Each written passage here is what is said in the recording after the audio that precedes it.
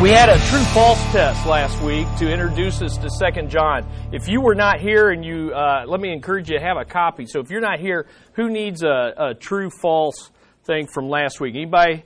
Everybody got one? Carmen, a couple here? Here, Carmen, I'll let you, and you can pass them out. So if you need that, raise your hand. I would encourage you to take that, kind of get you orientated, and it kind of, as one person, several in fact of you said, hey, that was really beneficial. In fact, I didn't get as many right on that as I really should have. And so that's just reaffirming that this is the right time. I prepared this series over 5 years ago and then went in a different direction. And when I looked at it again this past month, I was like, man, I didn't realize how much work on that. And so this is the right time, the right place. True or false tests, you know, as you look over that, through his three letters, 1st, 2nd, and 3rd John, the Apostle John is providing timeless tests to discern authentic Christianity, authentic churches, and authentic Christians. And so let's check our understanding of the relationship between gospel truth, love, and obedience before we study 2 John. And so you can read through there, and we went over that, or at least gave you the answers to that. But the bottom line is, listen, anytime we have a true-false test, that's a little uncomfortable. And I'm just telling you right now, as we dive in, even though this is a short book, and the concept seems so basic, truth, love, obedience, we're going to be uncomfortable, just like tests can be uncomfortable. Uncomfortable for you, for me, for all of us. But the good news is, growth never comes without discomfort. Change never comes without that kind of discomfort. But it's worth it because truth matters. And the reality is this. Truth has, if you reject the truth, if we don't know the truth, there are consequences to not knowing, loving, and obeying the truth. So I want you to, why did I do that? I'm sorry. You should have yelled at me. Don't put that down. You still got to, now I'm going to have this. Take a look at this and see if there are consequences to truth.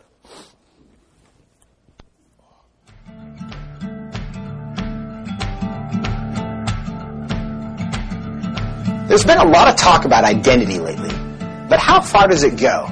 And is it possible to be wrong? We went to the University of Washington to find out. Are you aware of the debate happening in Washington State around the ability to access bathrooms, locker rooms, spas based on gender identity and gender expression?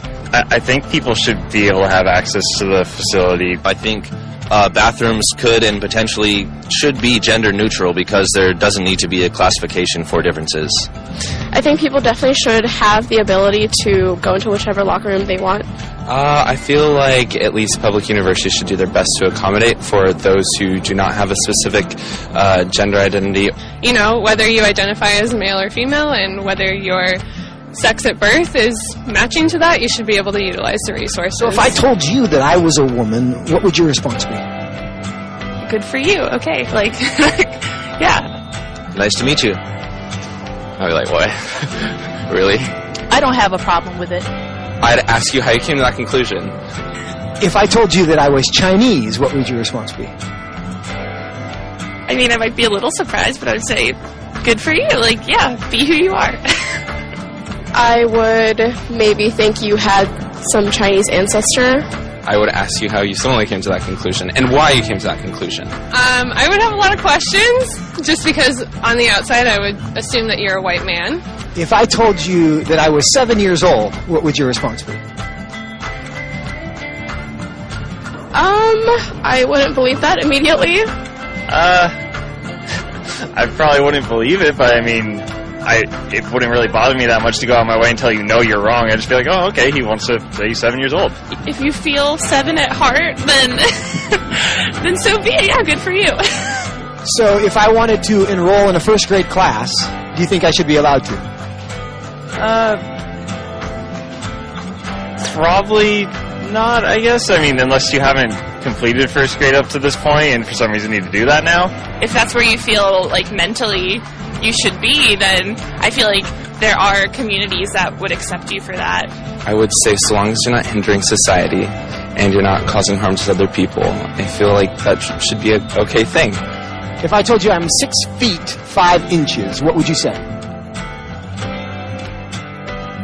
That I would question. Why? Because you're not.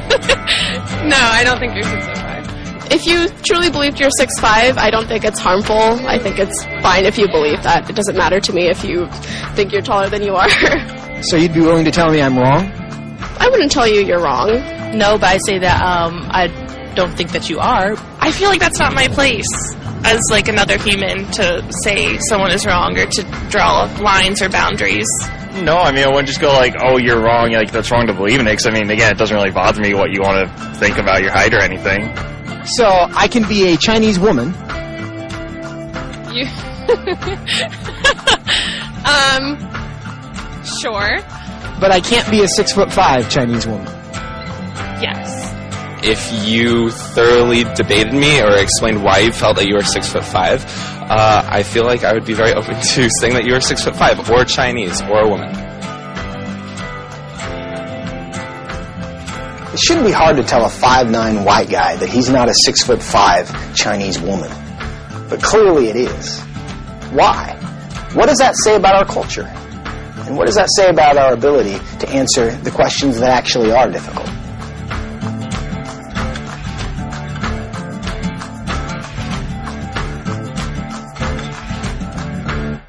All right. Wow. Very. It's fun if it wasn't true. Okay, if it wasn't reality, it would be humorous. Actually, it's bone chilling. It's grieving. It's devastating. It's devastating. And my heart really went out, most of all, to the young man that was trying to reason through a world in which truth is meaningless. Okay, well, if you can reason with me about it, then I can accept that. Well, it doesn't matter. I mean, if truth is meaningless, and that's what I want you to see, that video shows us that truth has become meaningless. It is meaningless in our culture. And sadly, in many churches and with many professing Christians, truth is simply that, meaningless. The pressure to compromise the truth of the gospel has never been greater in our culture, but not in church history overall. That's what we said last week, that the pressure that we're under is not new to the history of Christianity, but it's certainly true and new to our culture. But where is that pressure to compromise felt the most? It's illustrated in that video. It's the pressure to let love determine what is truth. The pressure to let love determine or let one's own viewpoint, one's own opinions determine what is truth. Every one of them knew these things you're saying are not true, but if they're true for you and they don't hurt anyone else, then they're okay with me. In fact, as that one man said, if you can reason with me enough, I may even believe that you are a 6'5" Chinese woman, even though you are a white man who is much shorter. 2 John. Turn your Bibles to 2 John.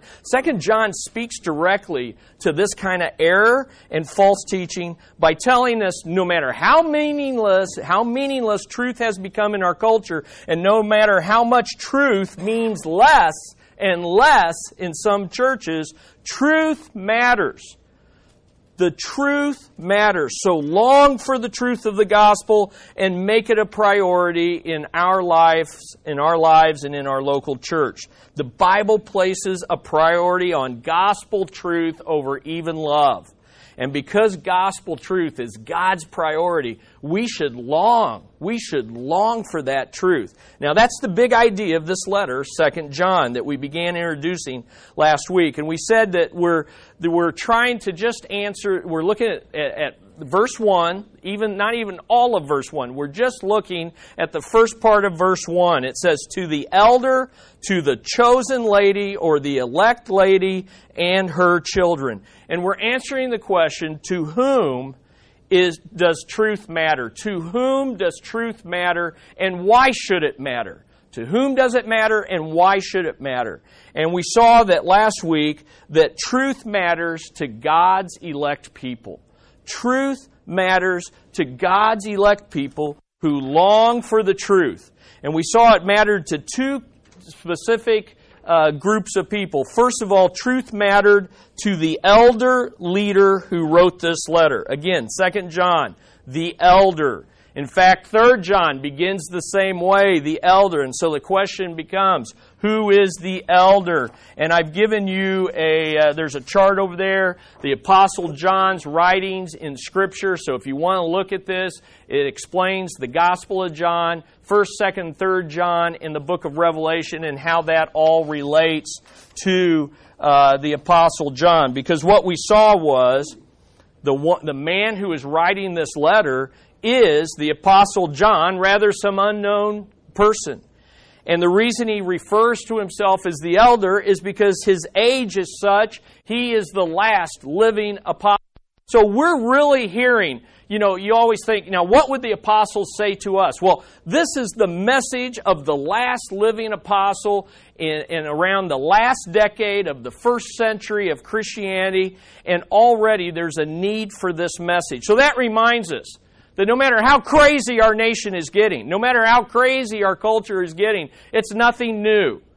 2 John is as relevant as today's video, and yet it's as true as over 2,000 years ago. And so his age made him the last living apostle, but he also called himself the elder. He didn't say he was John because he had a close association with those he was writing.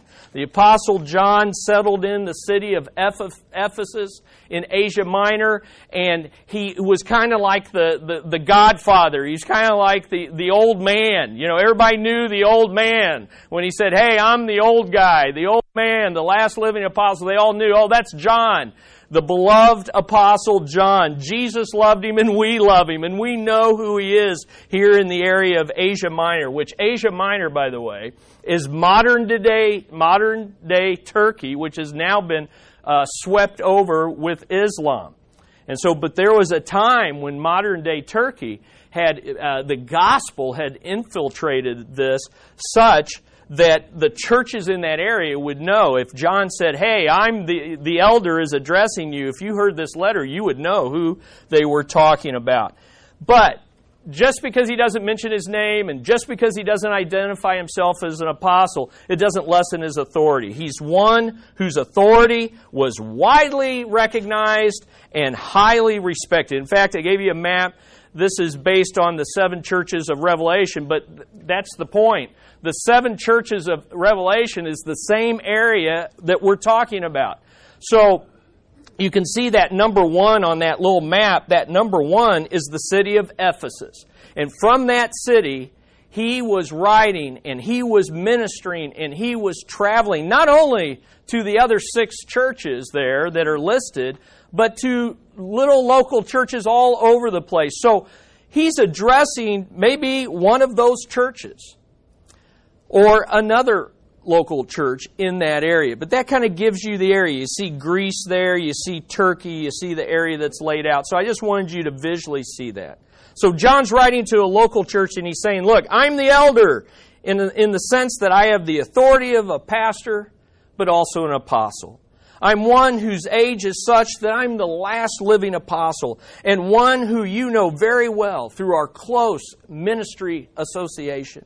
So even though I'm not calling myself an apostle, you know me, and you know I'm writing with the authority of apostle. Now let's get after this problem that has taken over in the churches of this area. Truth matters to men called by God to preach and lead the truth.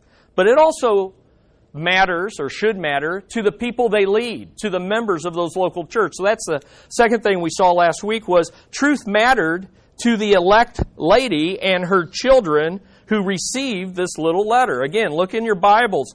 2 John, verse 1. There's only one chapter in the book, so it's just verses. Verse 1.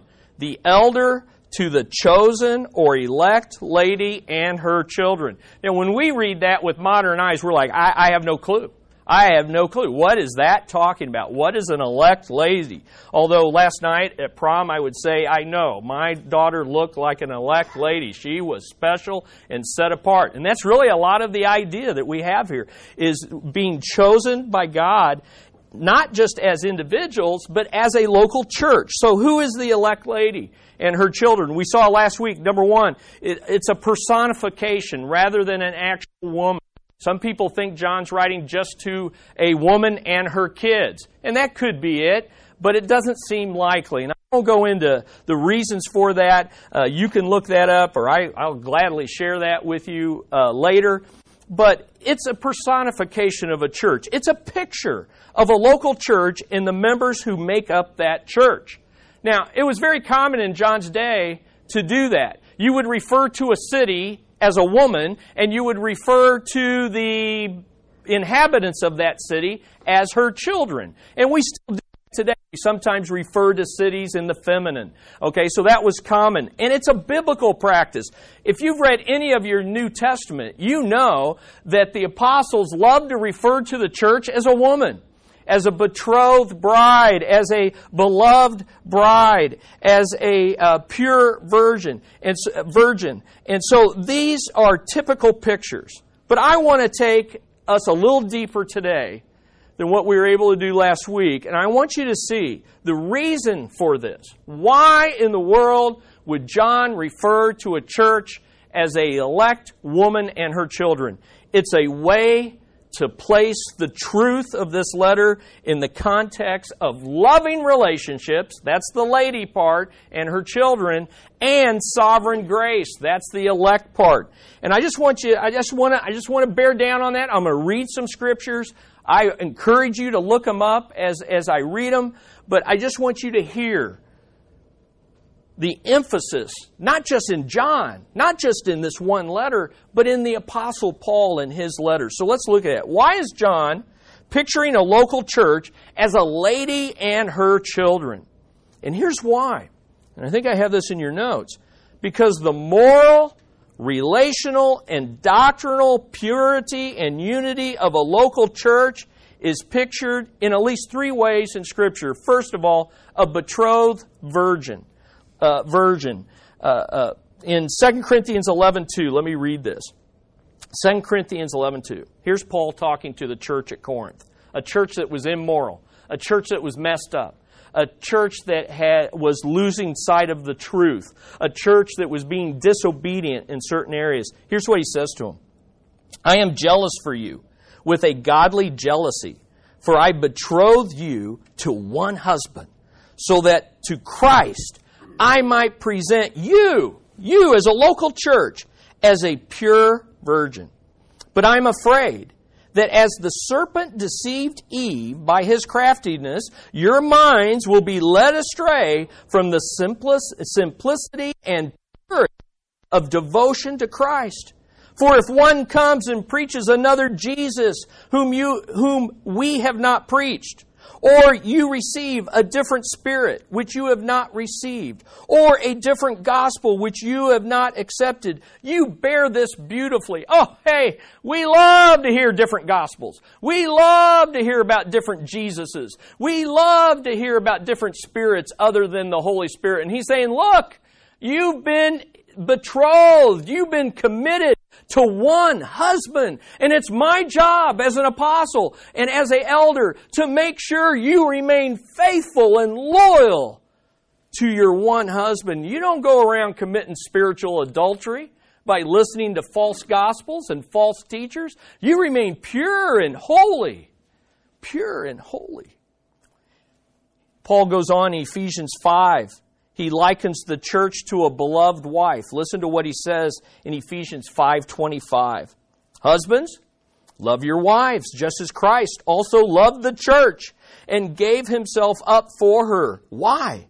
Why did Christ die for the church? So that he might sanctify her, having cleansed her by the washing of water with the word, the truth. making her pure, that he might present to himself the church in all her glory, having no spot or wrinkle or any such thing, but that she might be holy and blameless. Here's what I want you to see.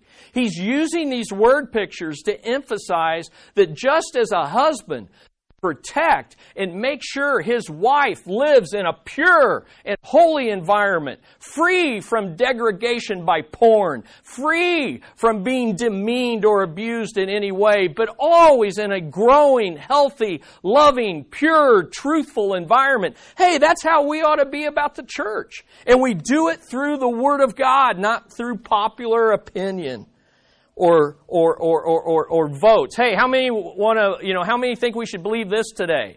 How many think we should believe this tomorrow? And then he goes on in 1 Timothy. Look at 1 Timothy chapter 3. In 1 Timothy chapter 3, he says, the church is the household of God. The household, not just a family, but it's a whole network of relationships. And guess who's the master of the household? The Lord Jesus Christ. We live as a family with one master, and He's Jesus. And listen what he says in 1 Timothy 3:15. Paul says, in case I'm delayed, I write so that you will know how one ought to conduct himself in the household of God, which is the church of the living God, the pillar and support of the truth. Listen, our local church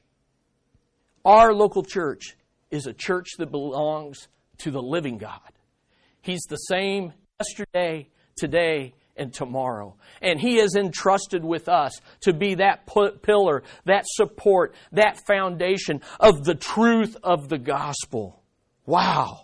Just like you would be true to your family, even more so we should be true to the family of God and to the truth of God's Word. So notice what it says there in your notes. The truth of Christianity is best lived out in the context of loving, obedient relationships in a local church under the loving headship of the sovereign master of the household, the Lord Jesus Christ. That's why he says, you're a lady because you got an awesome husband.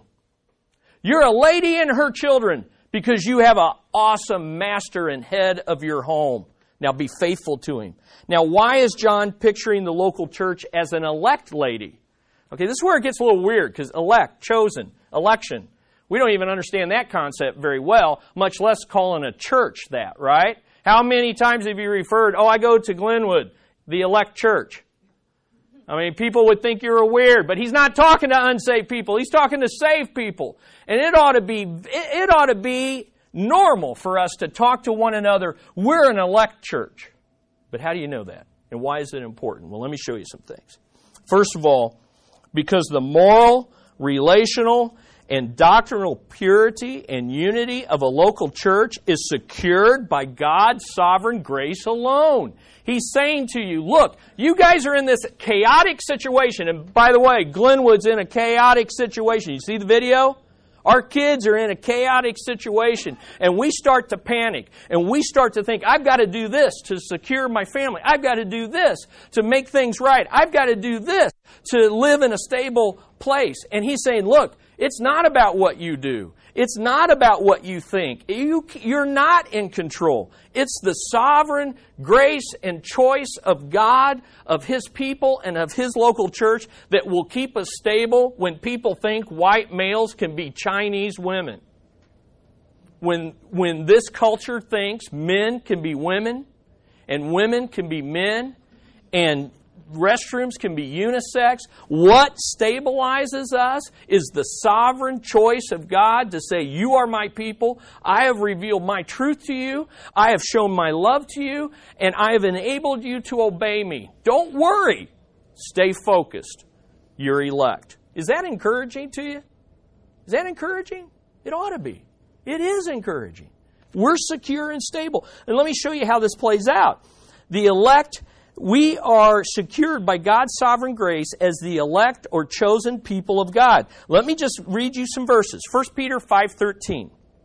She who is in Babylon. This is the church at Rome. Rome was pictured as Babylon. This happens a lot. So Rome, the church at Rome is chosen together with you. So It's not just us being the elect church, but God chooses. God's election makes all of His churches equal in His sight. Okay, so we don't have, the mega churches better than the smaller churches, and the smaller churches aren't more holy than the bigger churches. Hey, God's elect churches are chosen together. There's unity not in the size of our churches, not in the greatness of our ministries, not in our budgets and how many people are in seats or in the pews. We are equal because we wouldn't be here if it wasn't for God's grace. Amen? Man, that's just good stuff. 1 Peter 2:9. But you are a chosen, an elect people, an elect race, a royal priesthood, a holy nation, a people for God's own possession. That's really the idea of election. You are chosen by God to be possession. He owns us. And guess what? He takes care of what He owns. Amen? He takes care of what He owns, even in chaotic times. Ephesians 1:4, just as He chose us or elect us in Him before the foundation of the world. Why? That we would be holy and blameless before Him in love. Colossians 3:12, so as those who have been elect or chosen of God, holy and beloved, put on a heart of compassion, kindness, humility, gentleness, and patience. 2 Thessalonians 2:13. But we should always give thanks to God for you, brethren, beloved by the Lord, because He has chosen or elect you from the beginning for salvation through sanctification by the Spirit and faith in the truth. Listen, election has a purpose, and it's to secure our salvation, our sanctification, and our ultimate glorification, even as a church. 2 Timothy 2:10. For this reason, Paul says, I endure all things for the sake of those who are elect, so that they may also obtain the salvation which is in Christ Jesus, and with it eternal glory. And then one more, Titus 1:1. Paul, a bondservant of God and apostle of Jesus Christ, for the faith of those that are chosen or elect of God, and the knowledge of the truth, which is according to godliness. Now, why am I reading those? Because it jumped out at me. I'm like, okay, well, where else in Scripture is the church called elect? Well, guess what? A lot of places. And it's at the beginning of letters where Paul and the apostles are identifying, remember who you are. Remember who you are. Remember who we are. We are God's elect people. And guess what? That impacts what we believe, how we live, and how we love. That's just good. It's just good stuff. So when you read this, I hope you never read to the elect lady the same again.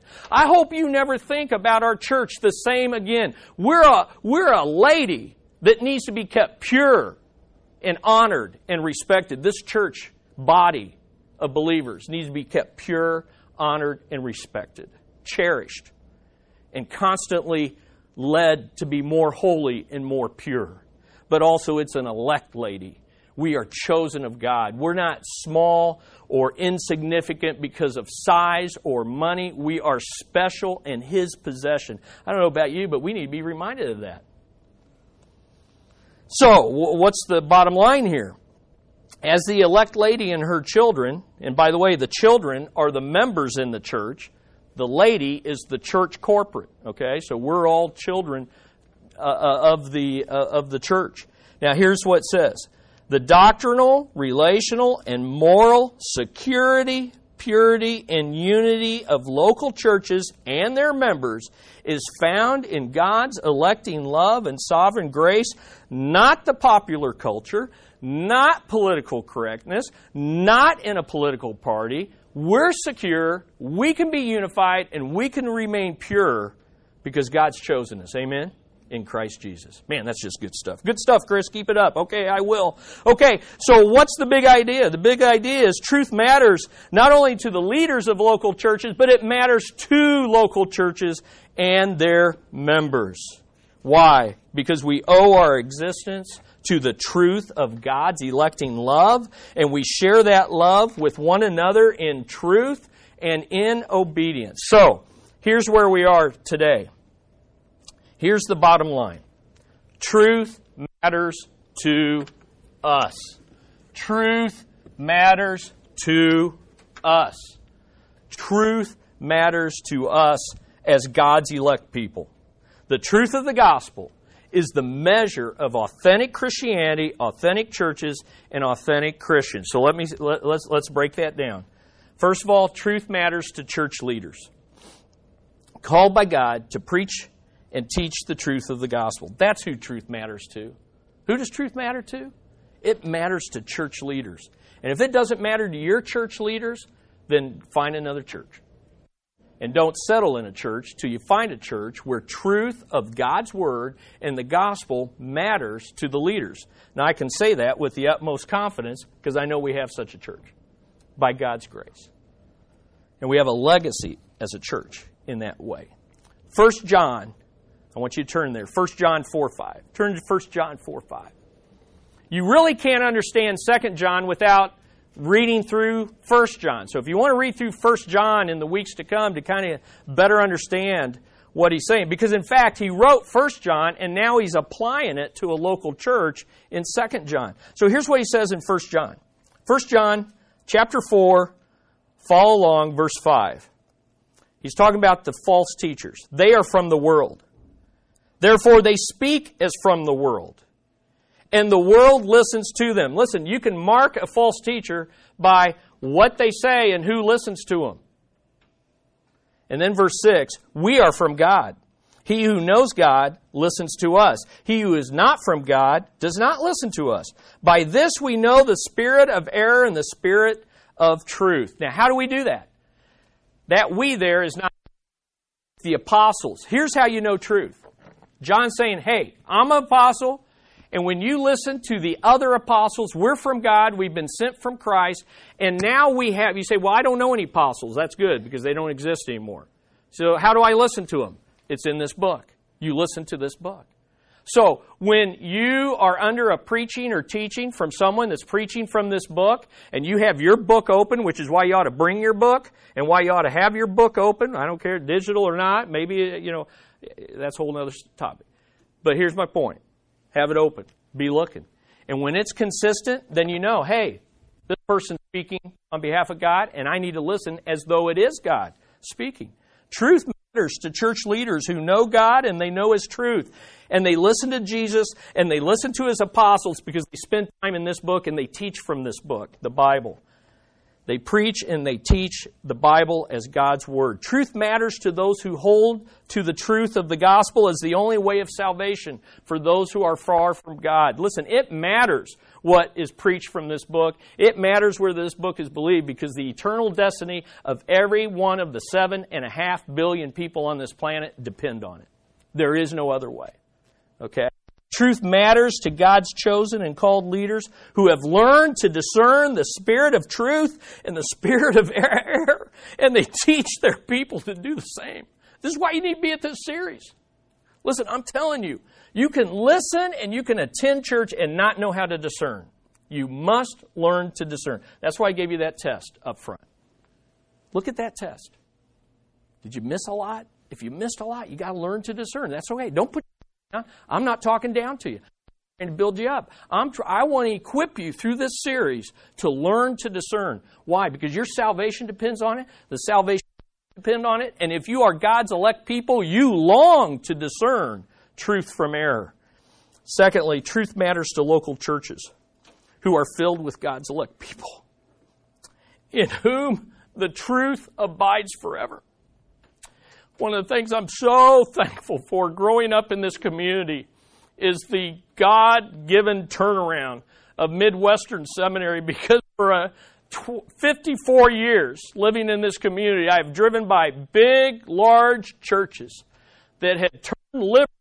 That seminary churches haven't recovered.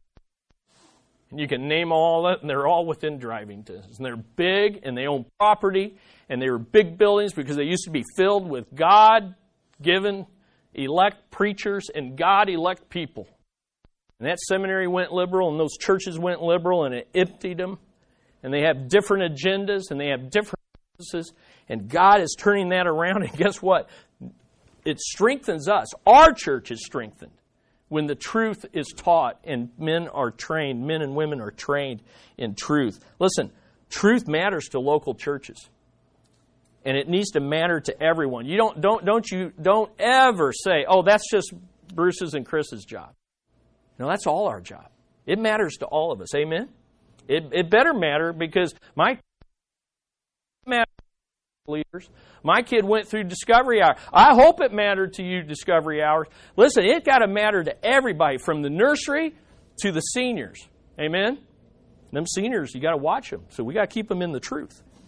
Okay, now, here's the deal. Look at 2 John. We're finally going to look a little bit in 2 John. I want you to see how important abiding in the truth is to this letter. Look at 2 John 1. The elder to the elect lady and her children, whom I love in truth, and not only I, but also all who know the truth. But look at verse 2. For the sake of the truth which abides in us and will be with us forever. We are to abide in the truth because the truth abides in us. Look at verse 4.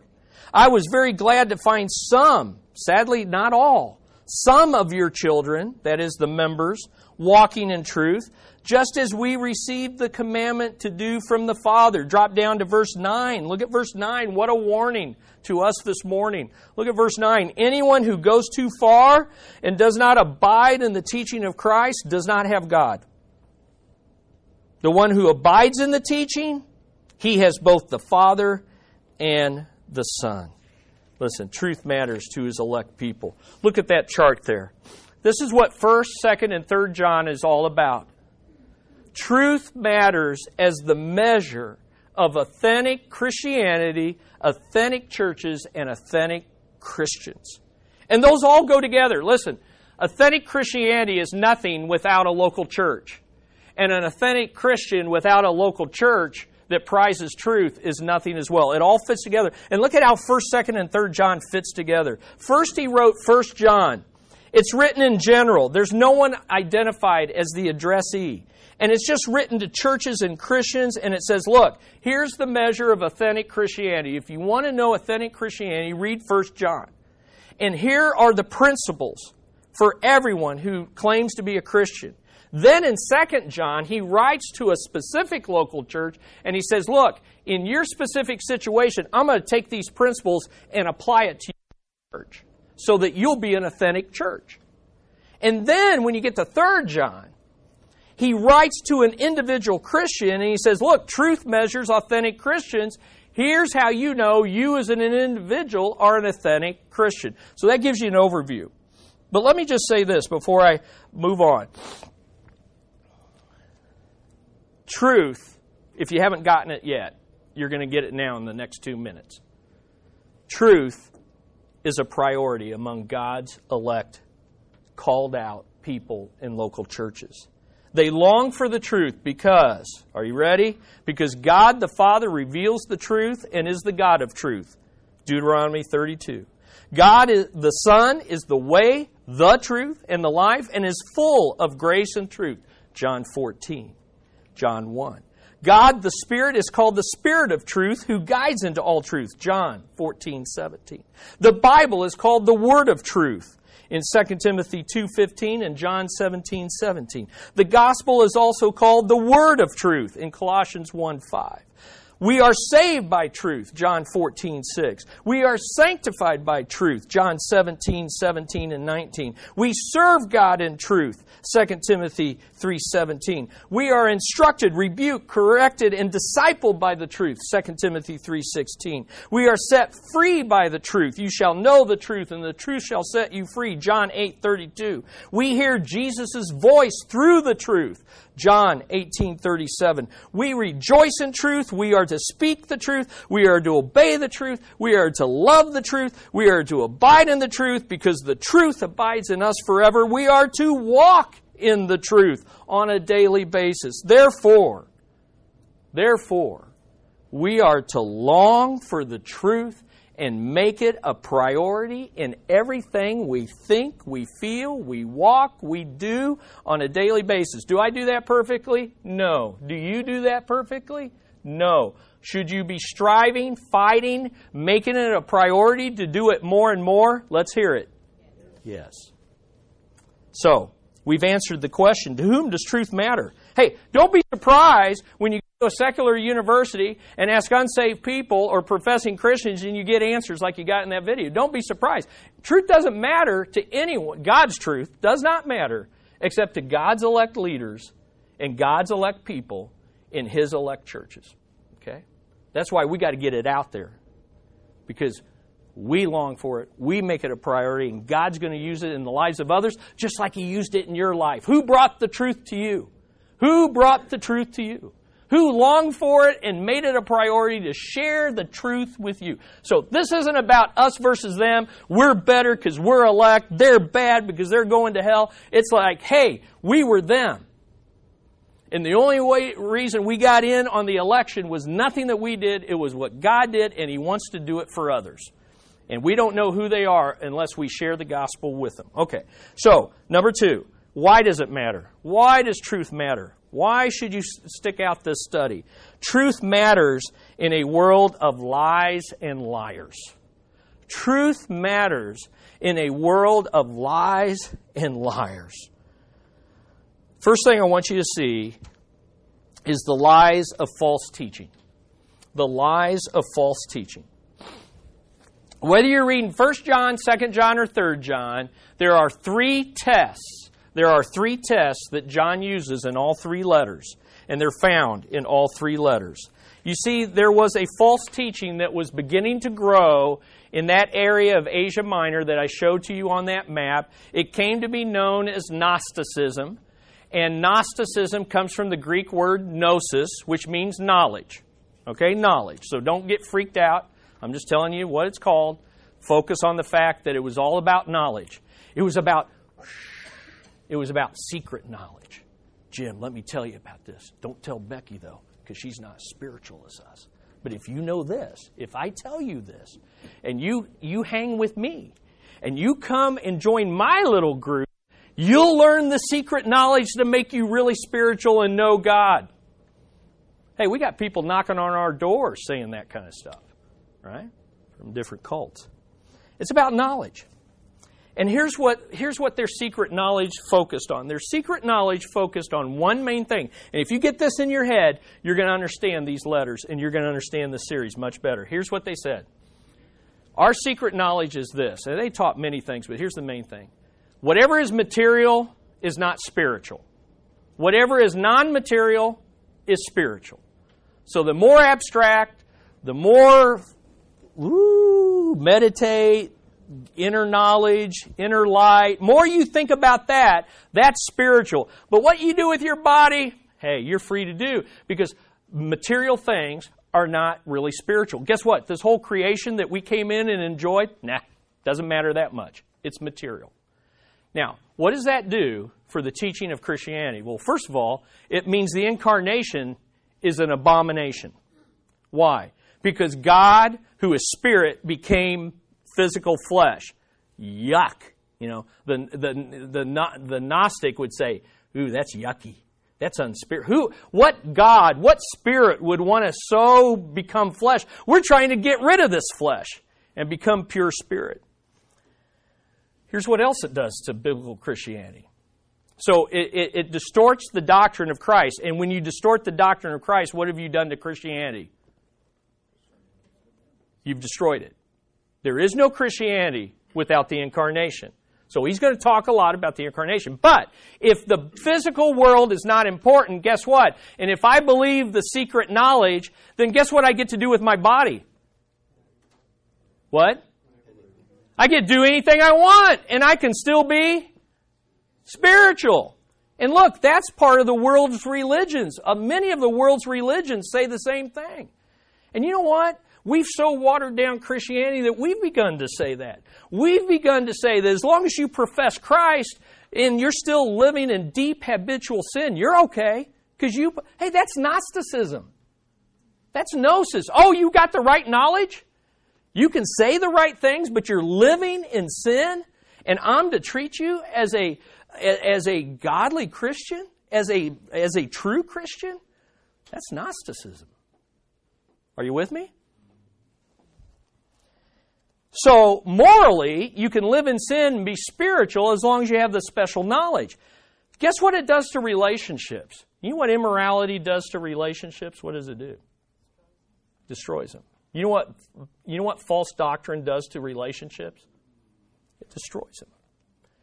And we get deceived, and we get burdened for people we love, and we think, you know what? If I can just compromise on the truth a little bit, I'll win them back. And listen, false doctrine ruins relationships, and it destroys morality. And that's what you have in that chart there, okay? That's what you have in that chart. There's 3 tests. First, any teaching that fails the doctrinal test. And what's the doctrinal test? It does not walk in the truth of the gospel. Whatever the doctrinal test is, look, if you're teaching what's not in here and what is not consistent, or you're adding to what is in here, and you deny who Jesus is, who the Trinity is, what the Bible is, then you have failed the doctrinal test, and you distort and deny biblical truth. That's the doctrinal test. The second test is false teaching fails the relational test. It does not walk in love for God and one another. And that is not loving unbelievers. He's talking about loving believers. And instead, false doctrine divides and deceives the body of Christ, and it rips it apart. Third, it fails the moral test. It does not walk in obedience to God's commandments. And instead of walking in obedience, it defies God's commandments, and it defiles by living in an immoral and divisive way. Well, there's the 3 tests. We're going to see those. You see them in 1 John, you see them in 2 John, you see them in 3 John. And they're all interrelated. See, you know, in college, I had my first. Actually, it was after college. My favorite, one of my favorite professors in college, was the man that I first learned theology from. Trained at the school I eventually went to. Loved that guy. He loved me. It was just freshman year coming here, just soaking up the truth at the feet of this guy. But here's the truth. He fell away, denied the Bible, fell away from Christianity. But here's the thing. It's not a head knowledge. This man was brilliant. It's never a head knowledge issue. It's always a heart issue. So many people that deny the faith that they grew up in, that they even were trained in and have a doctorate in, that deny the truth, it's usually a moral issue underneath. It's not that somehow they figured out, hey, you know what? The Bible's not really true. Jesus really isn't incarnate. They didn't discover that. What they realize is, I want to live in sin, and these things prevent me from doing it and give me a guilty conscience, so I'm just going to get rid of the standard. I'm going to get rid of the Savior. I'm going to get rid of that means of salvation that sanctifies, because I want to live in my sin. And it happens to anyone. It can happen to us. It can happen to me. Second thing I want you to see here is that the liars who are false teachers do one of 2 things. Liars who are the false teachers that teach this kind of false teaching, they do one of 2 things. Now, 1 John 4:1 says, there are many false prophets who have gone out in the world. 2 John 7, in our letter, look at 2 John 7. For many deceivers have gone out into the world, those who do not acknowledge Jesus Christ as coming in the flesh. There's the Gnosticism. This is the deceiver and the Antichrist. Wow, John, the apostle of love, isn't being very loving, is he?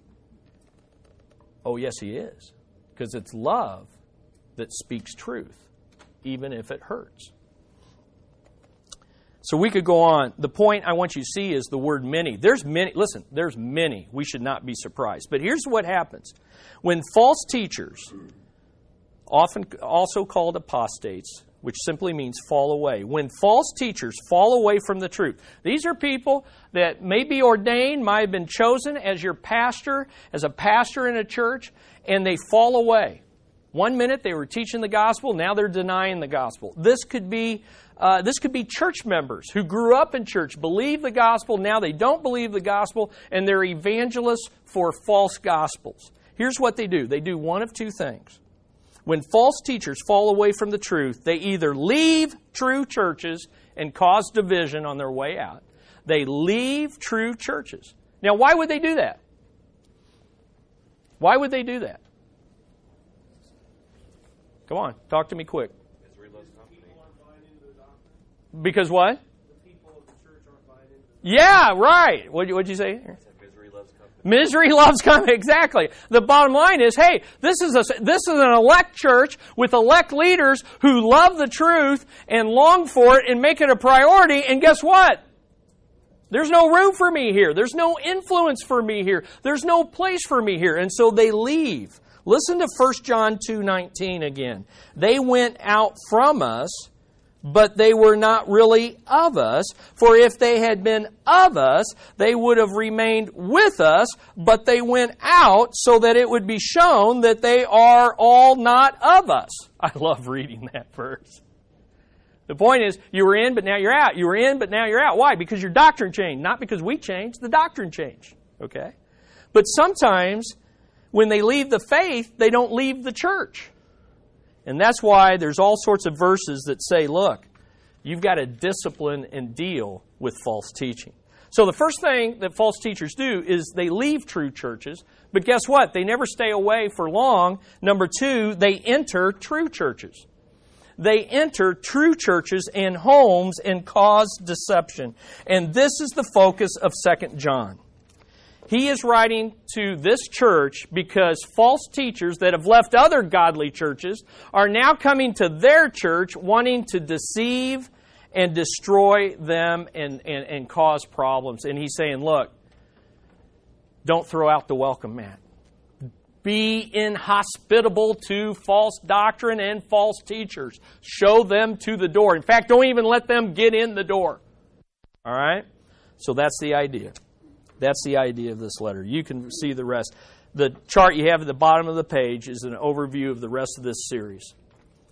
When we long for the truth and make it a priority, then we love by the truth. That's next week. We live in the truth. That'll be the week after. We look for the truth, and we learn the truth. So that's what we're going to do. I hope you're motivated. I hope you're inspired. I hope you see the relevance of this study. Amen? Long for it. Make it a priority. And that begins with hang out in this series, and let's go through this together. Let's pray. Father, we would be in deep, hot trouble without you.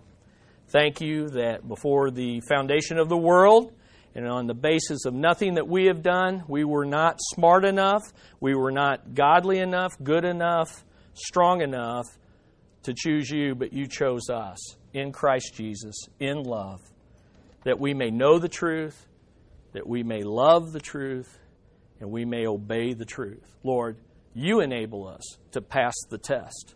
You give us that ability in Christ Jesus. Father, maybe dwell on these things. Think about where we are. Think about our test answers that we took last week.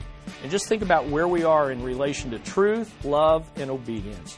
And prepare our hearts for this series. In Jesus' name, all God's people said, amen. Amen.